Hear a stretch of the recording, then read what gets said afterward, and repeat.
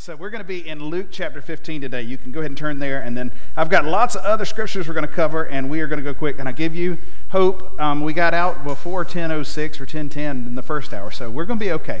But we're going to run. We're going to go quick, and y'all got to listen fast because I got a lot we're going to cover. So I'm continuing Pastor Brooks' Heroes. How do you say that? Heroes series today. Yeah.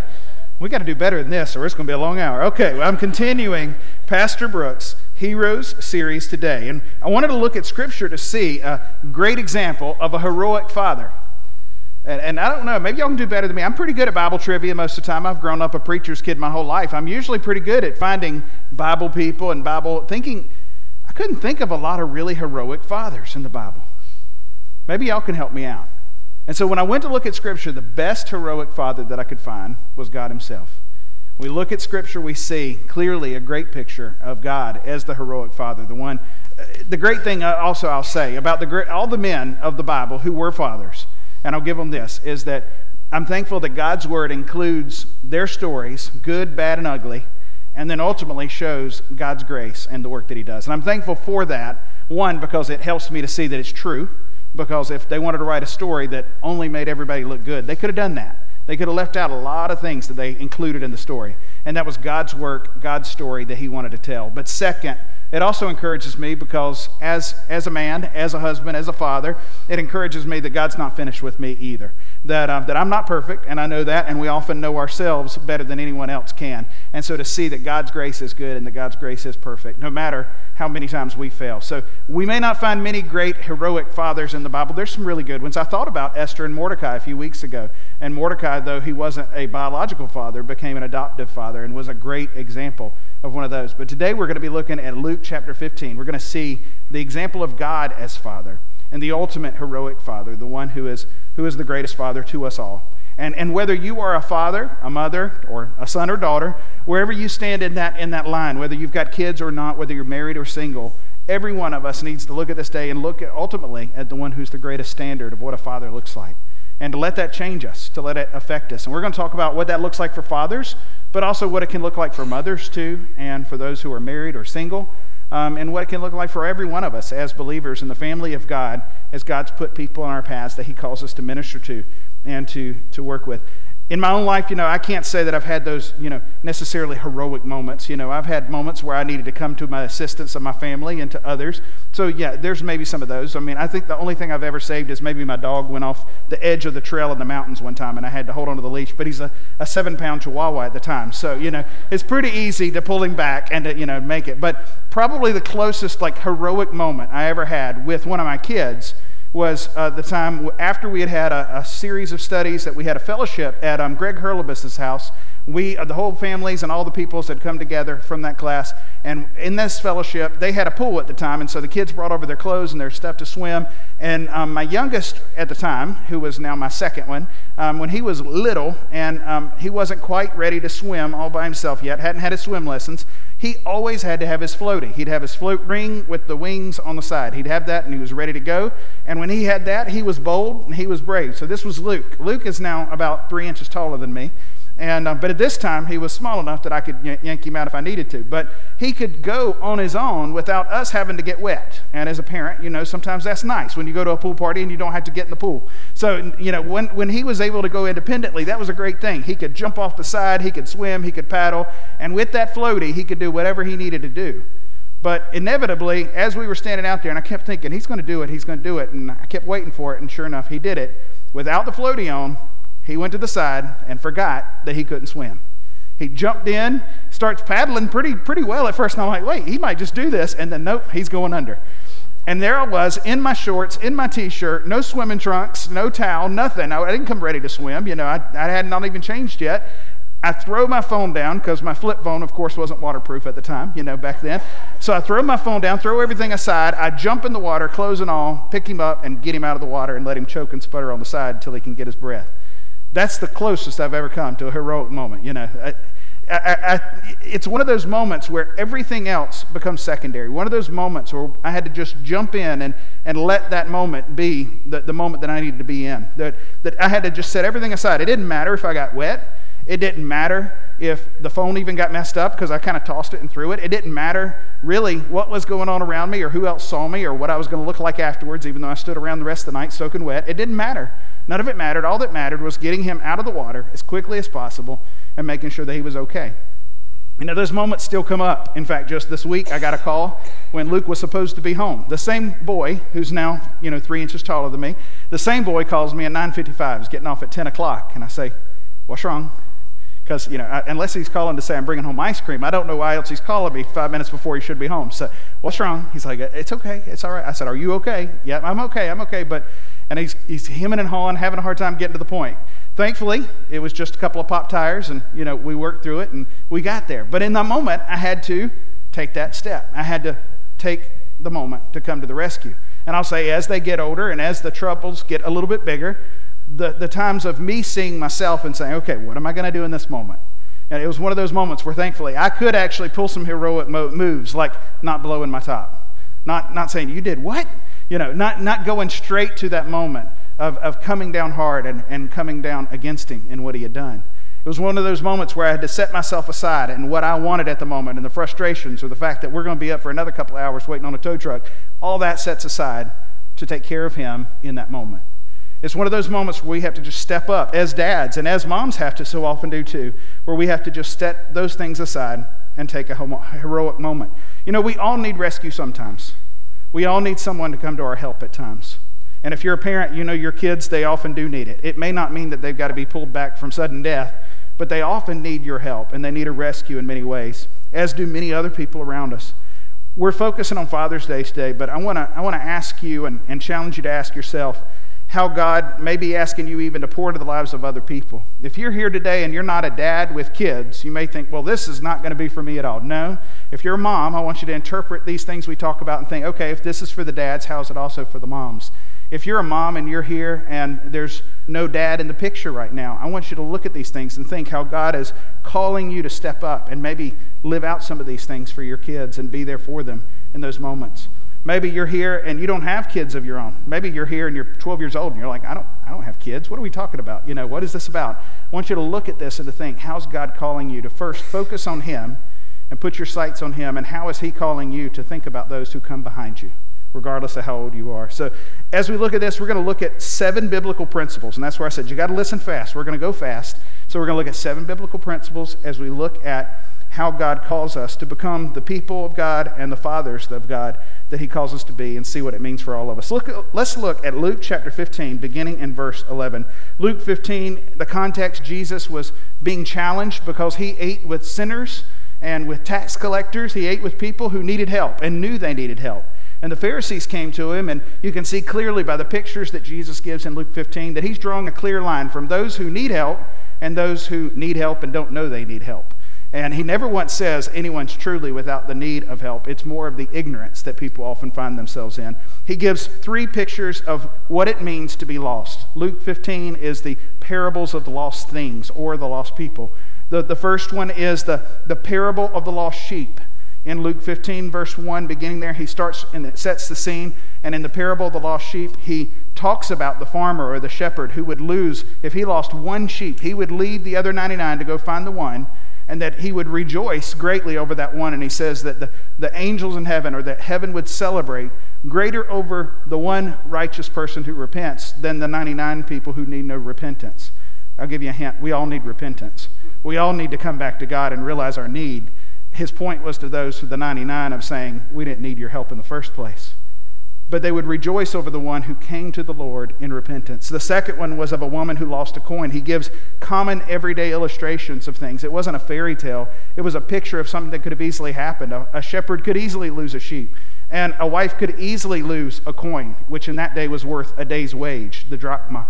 It was worth a day's wage. Might have even been a part of her dowry, part of her wedding presents that were given to her at her wedding. So it could have had even more sentimental value. So that loss of that coin would mean so much to her. So he tells a story that would relate to men, a story that would relate to women as well, or anyone who values a day's wage. And he tells these stories to show the value of one person to the Lord, how much we matter to God. And I want to set that clear to say that if you get nothing else, as we look into the word in Luke 15, verse 11. As we look into the word here, I want you to see the great love that God has for you. Because the third story he tells of a son who would turn his back on his life, turn his back on his family, and go his own way, and then come back and see the faithfulness of the Father. Turn with me in Luke 15, verse 1. We're going to read these verses together. It says that Jesus said, "There was a man who had 2 sons, and the younger of the sons said to his father, 'Father, give me the share of property that is coming to me.' And he divided his property between them. Not many days later, the younger son gathered all that he had, and he took a journey into a far country, and there he squandered his property in reckless living. And when he had spent everything, a severe famine arose in that country. He began to be in need. He hired himself out to one of the citizens of that country, who sent him into his fields to feed pigs. And he was longing to be fed with the pods that the pigs ate, and no one gave him anything. The man has come to the end of himself. He's gone from bad to worse to worst. And at this point, he realizes his desperate need. He realizes how far he's fallen, that not only has he spent everything that he had, not only has he wasted it with people that were a waste to him, but on top of that, now he finds himself in the lowest of places. For a Jewish man to find himself feeding pigs, which were unclean, and then wanting the food that they're eating, he can't get any lower. Not only personally, but also spiritually. Because as an unclean male at this point, he would not be able to approach the temple, the tabernacle, to be able to come in worship. So the picture that Jesus is drawing is of a man who comes to his end. And in verse 17 it says, "But when he came to himself, he said, 'How many of my father's hired servants have more than enough bread, but I perish here with hunger? I will arise and go to my father, and I will say to him,'" now listen to this whole speech he prepares in his head, "'Father, I have sinned against you and against heaven, and I am no longer worthy to be called your son. Treat me as one of your hired servants.'" So he has a whole plan of what he's going to do. He arose, he came to his father, but while he was still a long way off, his father saw him, he felt compassion, he ran, he embraced him, and he kissed him. The picture of the father is one of great compassion.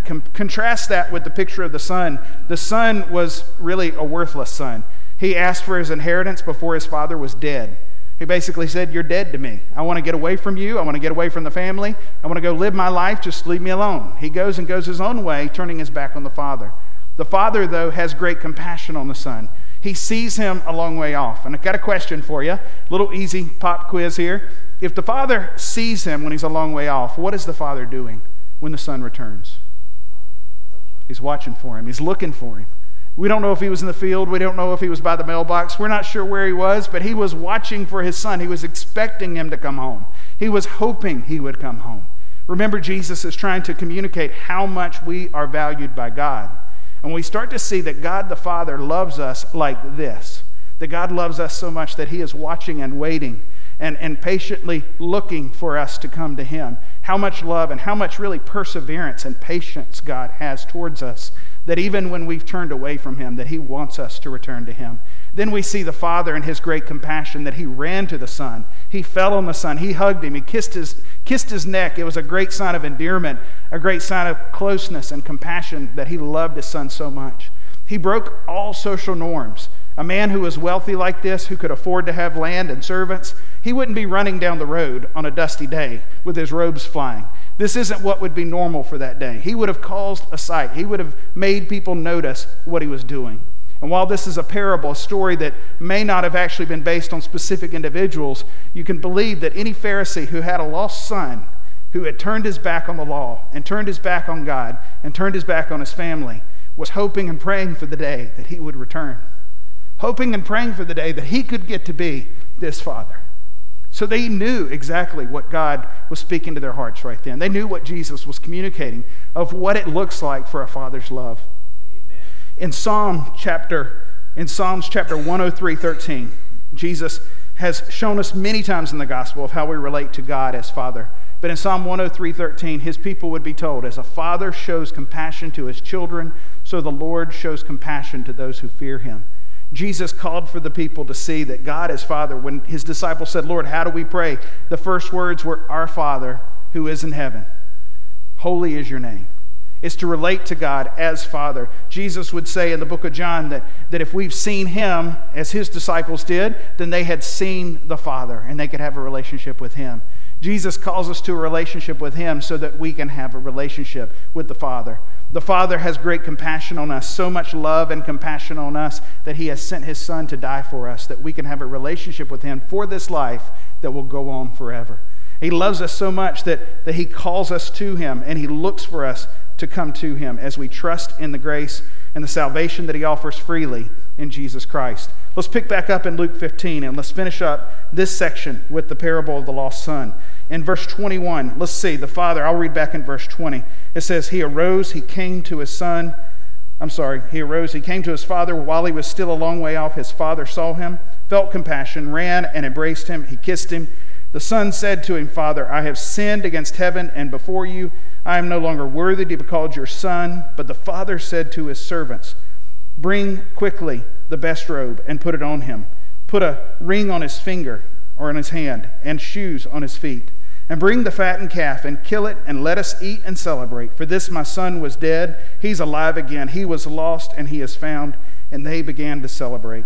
I encourage you, we're not going to look at all of Luke 15, but if you read the rest, you see that there's another son.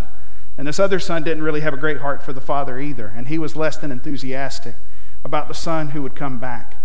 But what we also see is there's a great father who loved his son so much that the son couldn't even finish the speech that he had prepared. Before he could say, just make me one of your servants, just let me live here and take care of me the you can. Before he could do any of that, the father said, wait, my son has come home.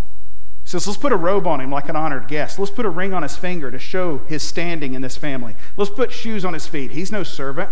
Before he could finish the speech he had prepared, his father takes over and shows complete and total compassion. We look at God as Father, we see that no matter what our situation's been, no matter those broken examples we may have had, even ones of us like myself who've had godly fathers, we all make mistakes. We all see that we are fallen fathers. We're fallen people. We fall in the footsteps of people who do their best to follow after the Lord and train us up. And in many cases, some of you may not have walked in places like that. You may not have had a godly father. You may have had a broken example of what a father looks like. And even relating to God as Father can be a difficult place. God comes to us as a father with compassion.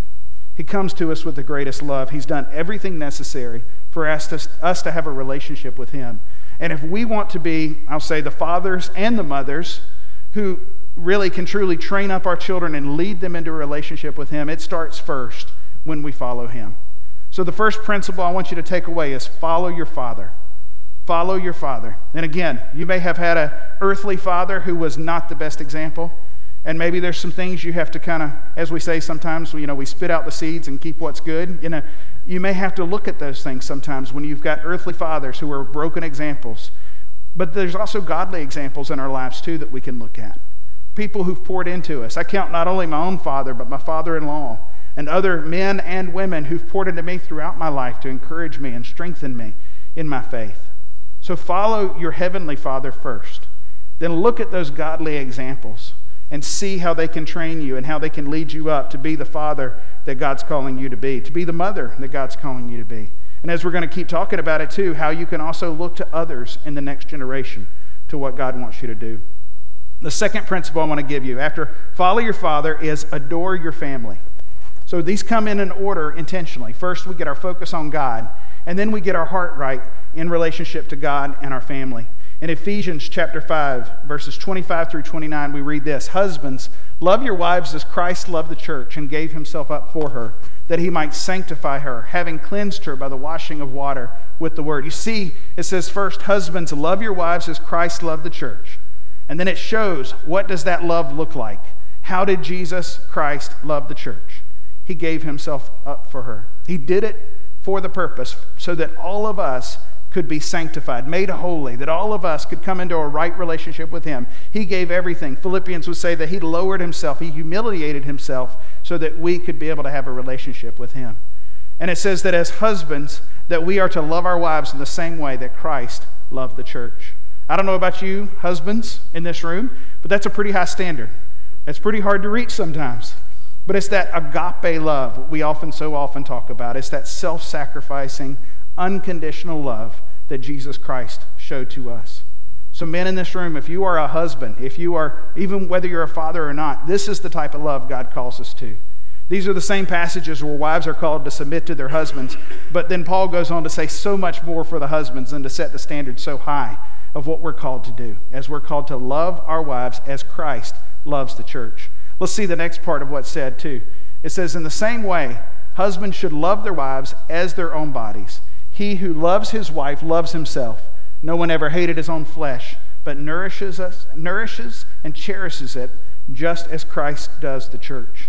Paul lays out clearly a high standard that as we love ourselves, as we take care of ourselves, we're supposed to nourish and cherish our wives. And that love continues to our family as well. I'm sorry, guys, you can't love your wife and hate your kids. It's just not going to work that way.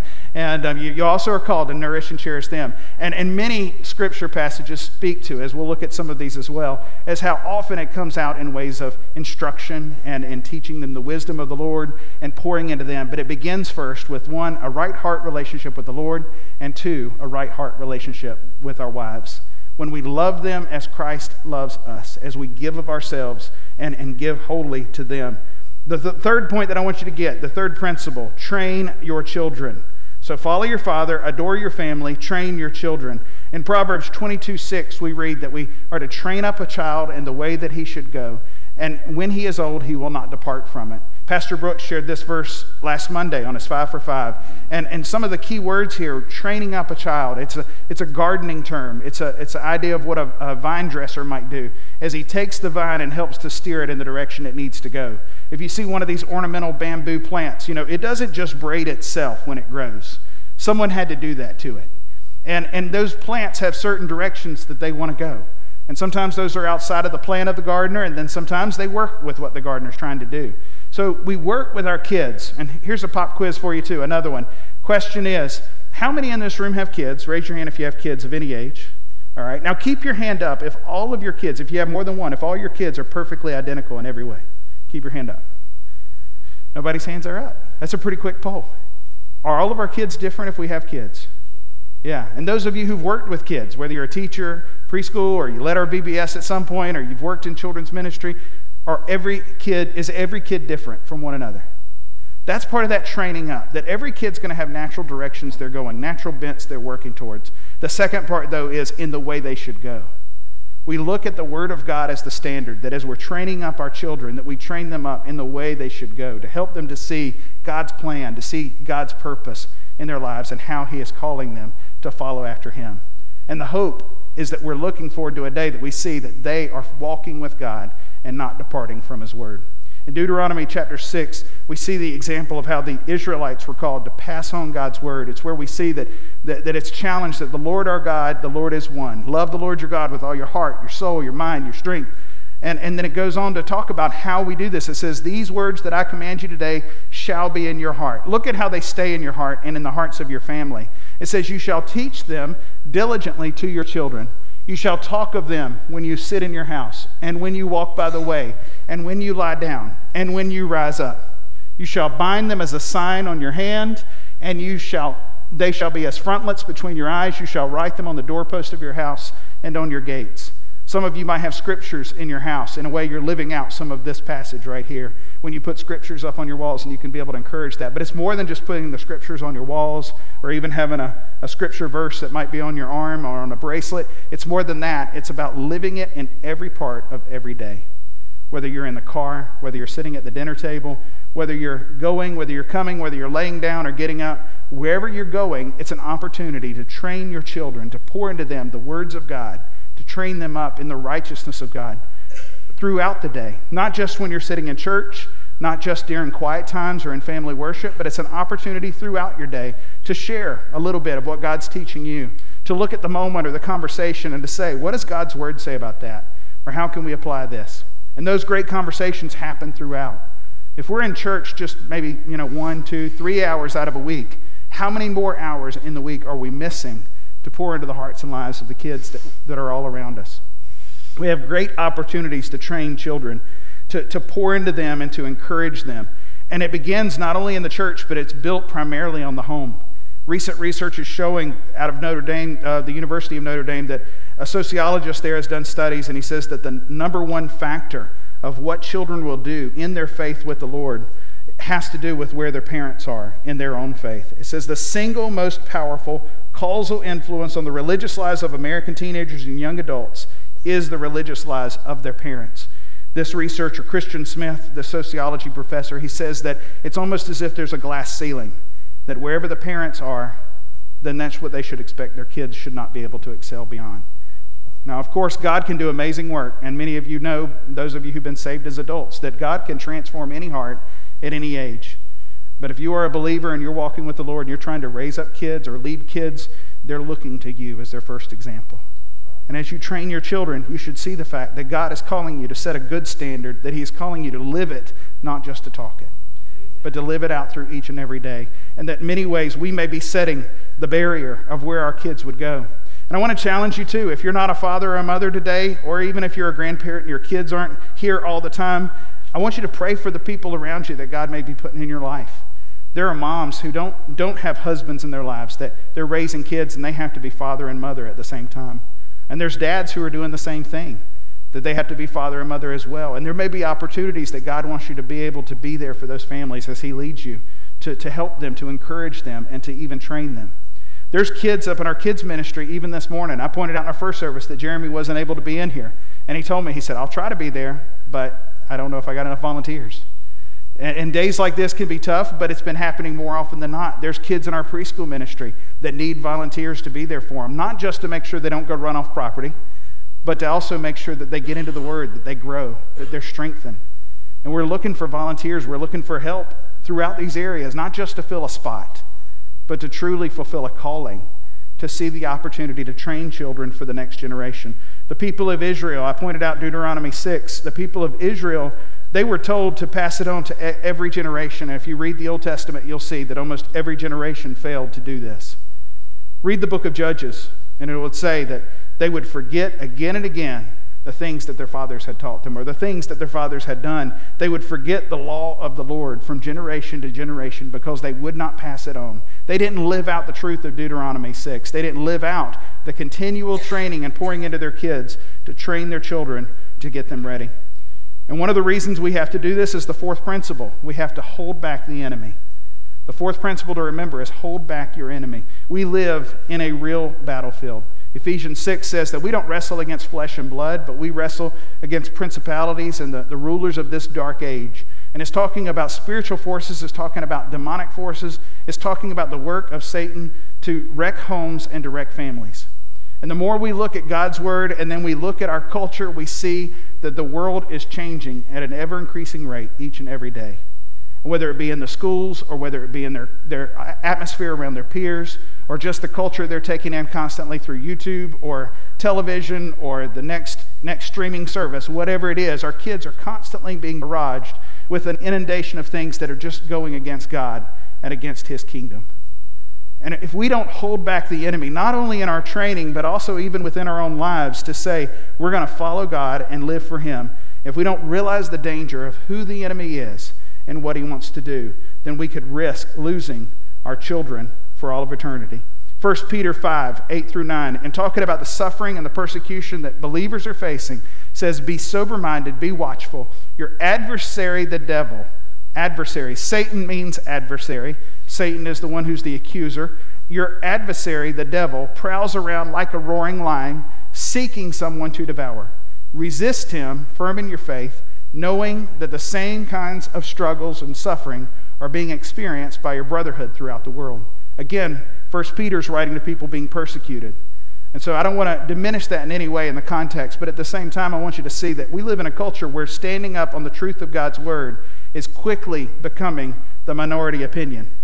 Standing up on the truth of God's Word is quickly becoming something that would be persecuted and even shouted down. And our children are going to inherit in the next generation even more pressures to compromise and to go against God's Word.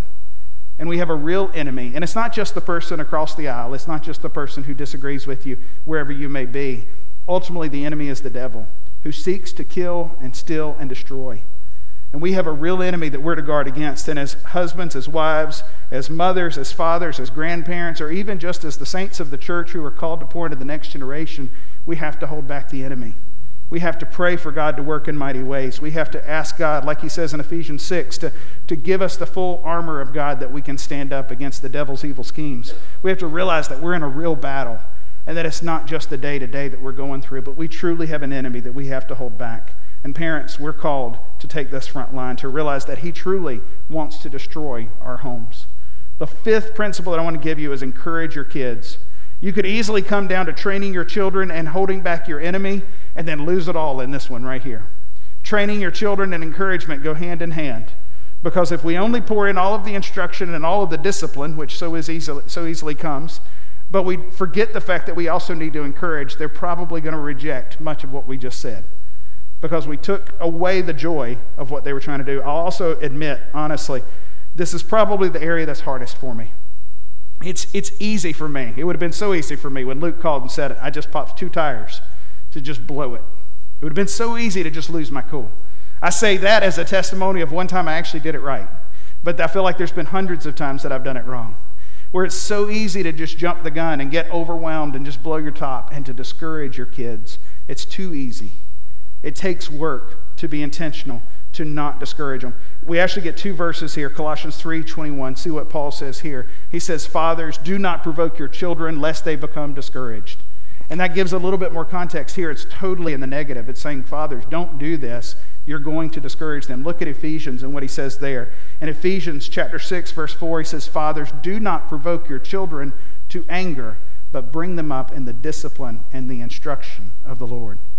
Discouragement is the exact opposite of teaching them in the Word of God.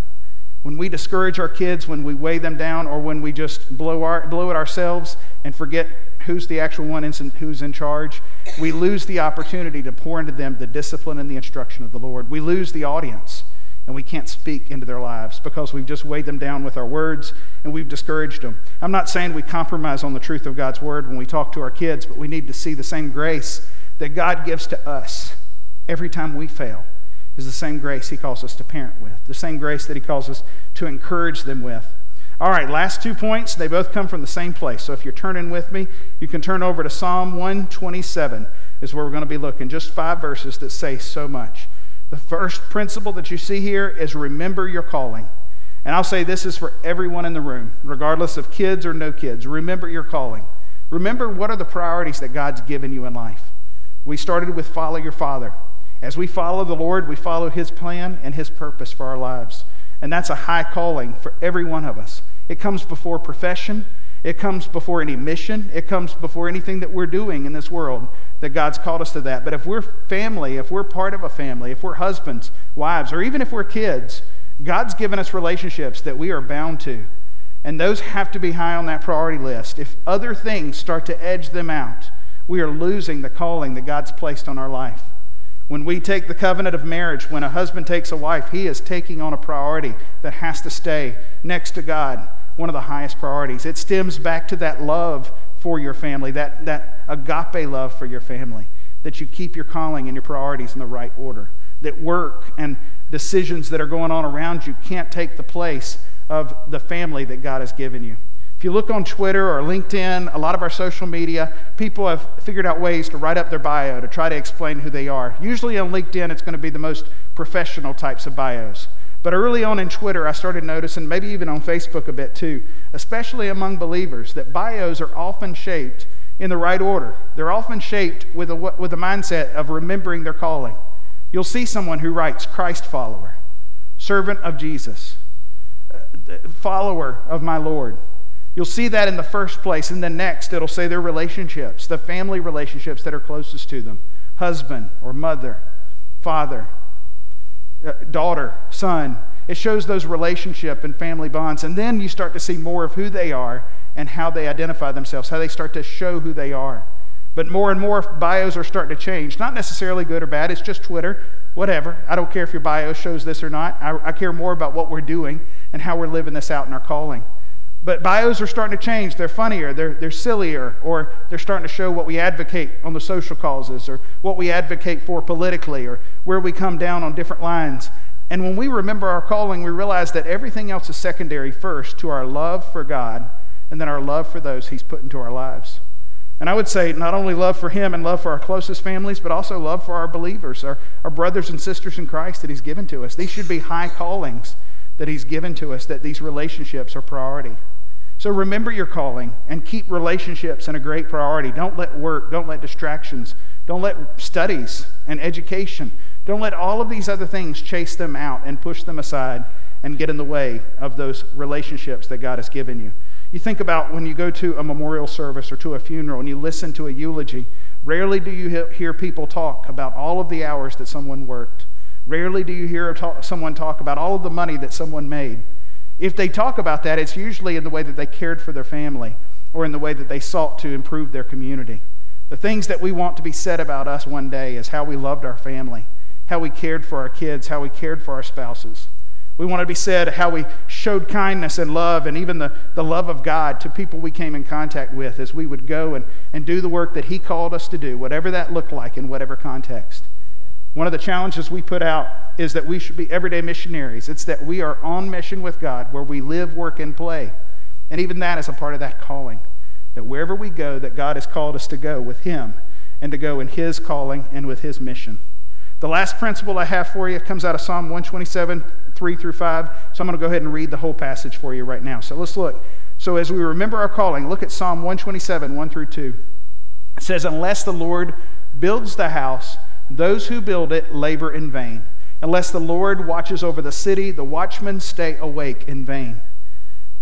It is in vain that you rise up early and go late to rest, eating the bread of anxious toil, for he gives to his beloved sleep." What it's saying in these verses is that unless God is in it, unless the Lord is doing the work, then everything we do is for nothing. Everything we're struggling for, everything we're trying to build as we go through life, if God's not in it and God's not in front of it, it's going to be all for nothing. We may accumulate a lot of things, we may see a lot of successes, but in the end, what's it going to count for if God wasn't in it from the beginning? And it's significant that he gives two illustrations. One is the house and the other is the city. Whether it be in the home or whether it be in our governments, if God's not forefront, if we're not able to put him first in the decisions that we're making as a people, then he is going to cause it all to be for nothing. But let's look and see, not only do we remember our calling, the last principle is you shoot your arrows. Look at the rest of these verses, Psalm 127, verses 3 through 5. It says, "Behold, children are a heritage from the Lord." There are some days I don't always feel like their children are a heritage from the Lord, I know. But children are a heritage from the Lord. It's an ongoing lineage. Children are a heritage from the Lord. The fruit of the womb, a reward. Like arrows in the hands of a warrior are the children of one's youth. Look at this next verse, what it says. "Blessed is the man who fills his quiver with them. He shall not be put to shame when he speaks with his enemies in the gates." I think I heard one time it was like 10 or 12 as a quiver full, but I don't think most of us are aiming for 10 or 12. But the point is that children are a blessing from God. And in the same passages that are helping us to remember that God has to be forefront of all the decisions we're making, the same scripture of Psalm 127, 1 and 2, goes on to talk about how do we view our families. Do we see our children as a blessing? Do we see our children as a reward from God and a heritage for the future? And it says that the blessing that we see are arrows that are in the hands of a warrior. It's the blessing of realizing that one day that they can bring glory and honor to God. They can bring even glory and honor to our families. That we don't live as much in an honor culture as some places in the world. They focus on that. But at the same time, we want to have kids that are going to rise up and become ones who can bring honor to our family and honor to God. And it's saying that we should look at it with this end in mind. The thing about arrows in a quiver, you can be a great warrior, but you're not a great archer until you can shoot an arrow in a great way. We could have a house full of kids, but if we don't deploy them in the best way possible, we're not much of a warrior at all.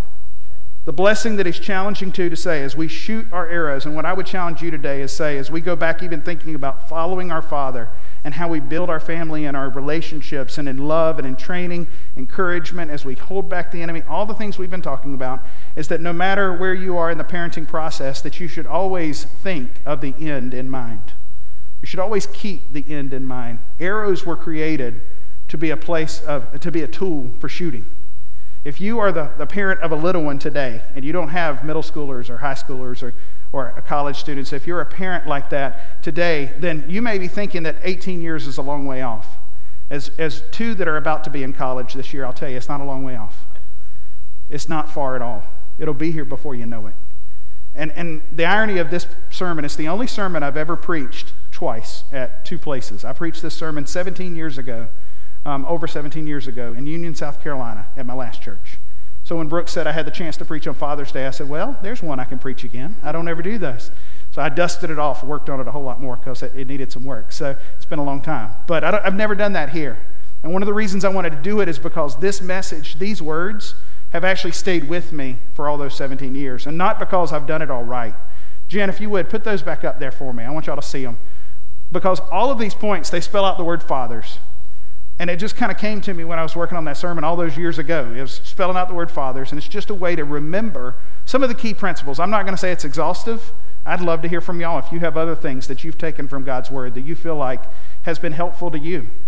But as I look at this and I examine my life and I look at how I'm doing, again, I told you, encourage your kids, probably my worst area, the one that I'm challenged on the most, the one that I know I need to work on the most sometimes, is encourage your kids. You know, looking honestly at ourselves and thinking, how am I doing at following the Father? Because ultimately, I can't give to my family, I can't give to y'all, I can't give to anyone else what I'm not first receiving from Him. How am I doing at following Him? How am I doing at adoring my family, showing agape love to my family, to unconditional love to my family? How am I doing at that? So I encourage you, wherever you are in that role of bringing up kids, realize that eventually they have to leave. Eventually you want them to leave. You know, you actually do get there where you want them to move on. So wherever you are in that process, remember and begin with the end in mind. That one day you have to deploy them, you have to shoot them, you have to send them out. And do you want them to go with honor, or do you want them to go with shame? Do you want them to go in the Lord, or do you want them to go their own way? And as you do that, that doesn't just end when they hit 18 or 25 or maybe 30 or whenever that time comes. It can be a lifelong process as you keep working to be the father or the mother, or even just the surrogate father, the spiritual father that God has called you to be. Believe it or not, I had to cut some stuff. Things like how Paul would talk about Timothy as his son in the Lord, one that he would pour into and just mentor and train, one that he would pour into. And God may be calling you to do that as well. You may not have kids, but God may be telling you, some of these younger men around here, they need a spiritual father, someone who can come alongside them and be a mentor. Maybe you as women in here, you see other women that you could be that for as well. Spiritual mothers, ones that could pour into them. And many of these same principles fall in line because we have to show that love of Christ as we follow after the Lord, as we seek to pour into the next generation, to encourage them and to continue to keep what's important most important. So throughout today, I want you to look back at this. I saw some of you were taking pictures. You can also email me or contact me if you want to get a copy of this, or if you haven't written it down. But I just encourage you to take it, look at it, and think about how you can use this as a way of just evaluating yourself. Use it as a kind of a scorecard. And again, it's not exhaustive. I'd love to hear some others think of other biblical principles you've taken away from God's Word to say, this is how God has challenged you. Right now, we're going to pray, and as we pray, whatever God's calling you to do, I want you to take time to do it. Think about it. And I have to kind of circle back to the very beginning where we started. The whole message of the best, most heroic Father is our Heavenly Father who's done everything necessary for us to have a relationship with Him. He's the one who initiated on our behalf when He sent His Son to die for us. And now He's waiting patiently for all who will receive Him to have eternal life.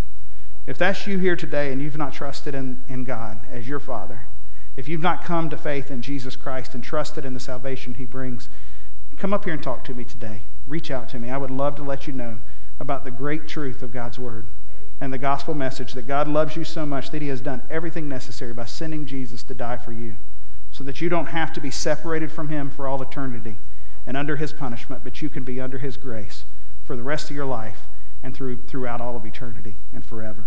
So if that's where you are today, take time to come talk with me. Or if you like, you can fill out one of those connection cards in that next steps section.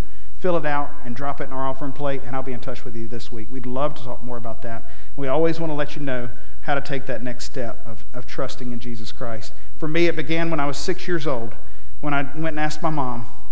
I went and asked her, how do I become a Christian? How do I trust in Jesus?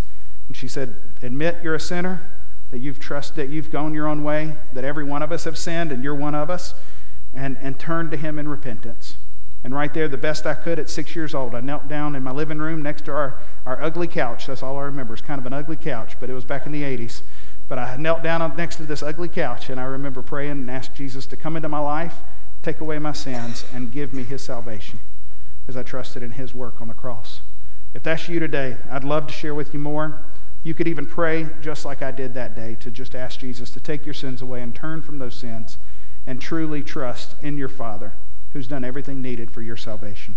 It's only in that any relationship we have can be right. It's only in that any of our life can be well built. It's only in that relationship with the Lord that truly we can be founded on the things that are going to last forever. Let's pray.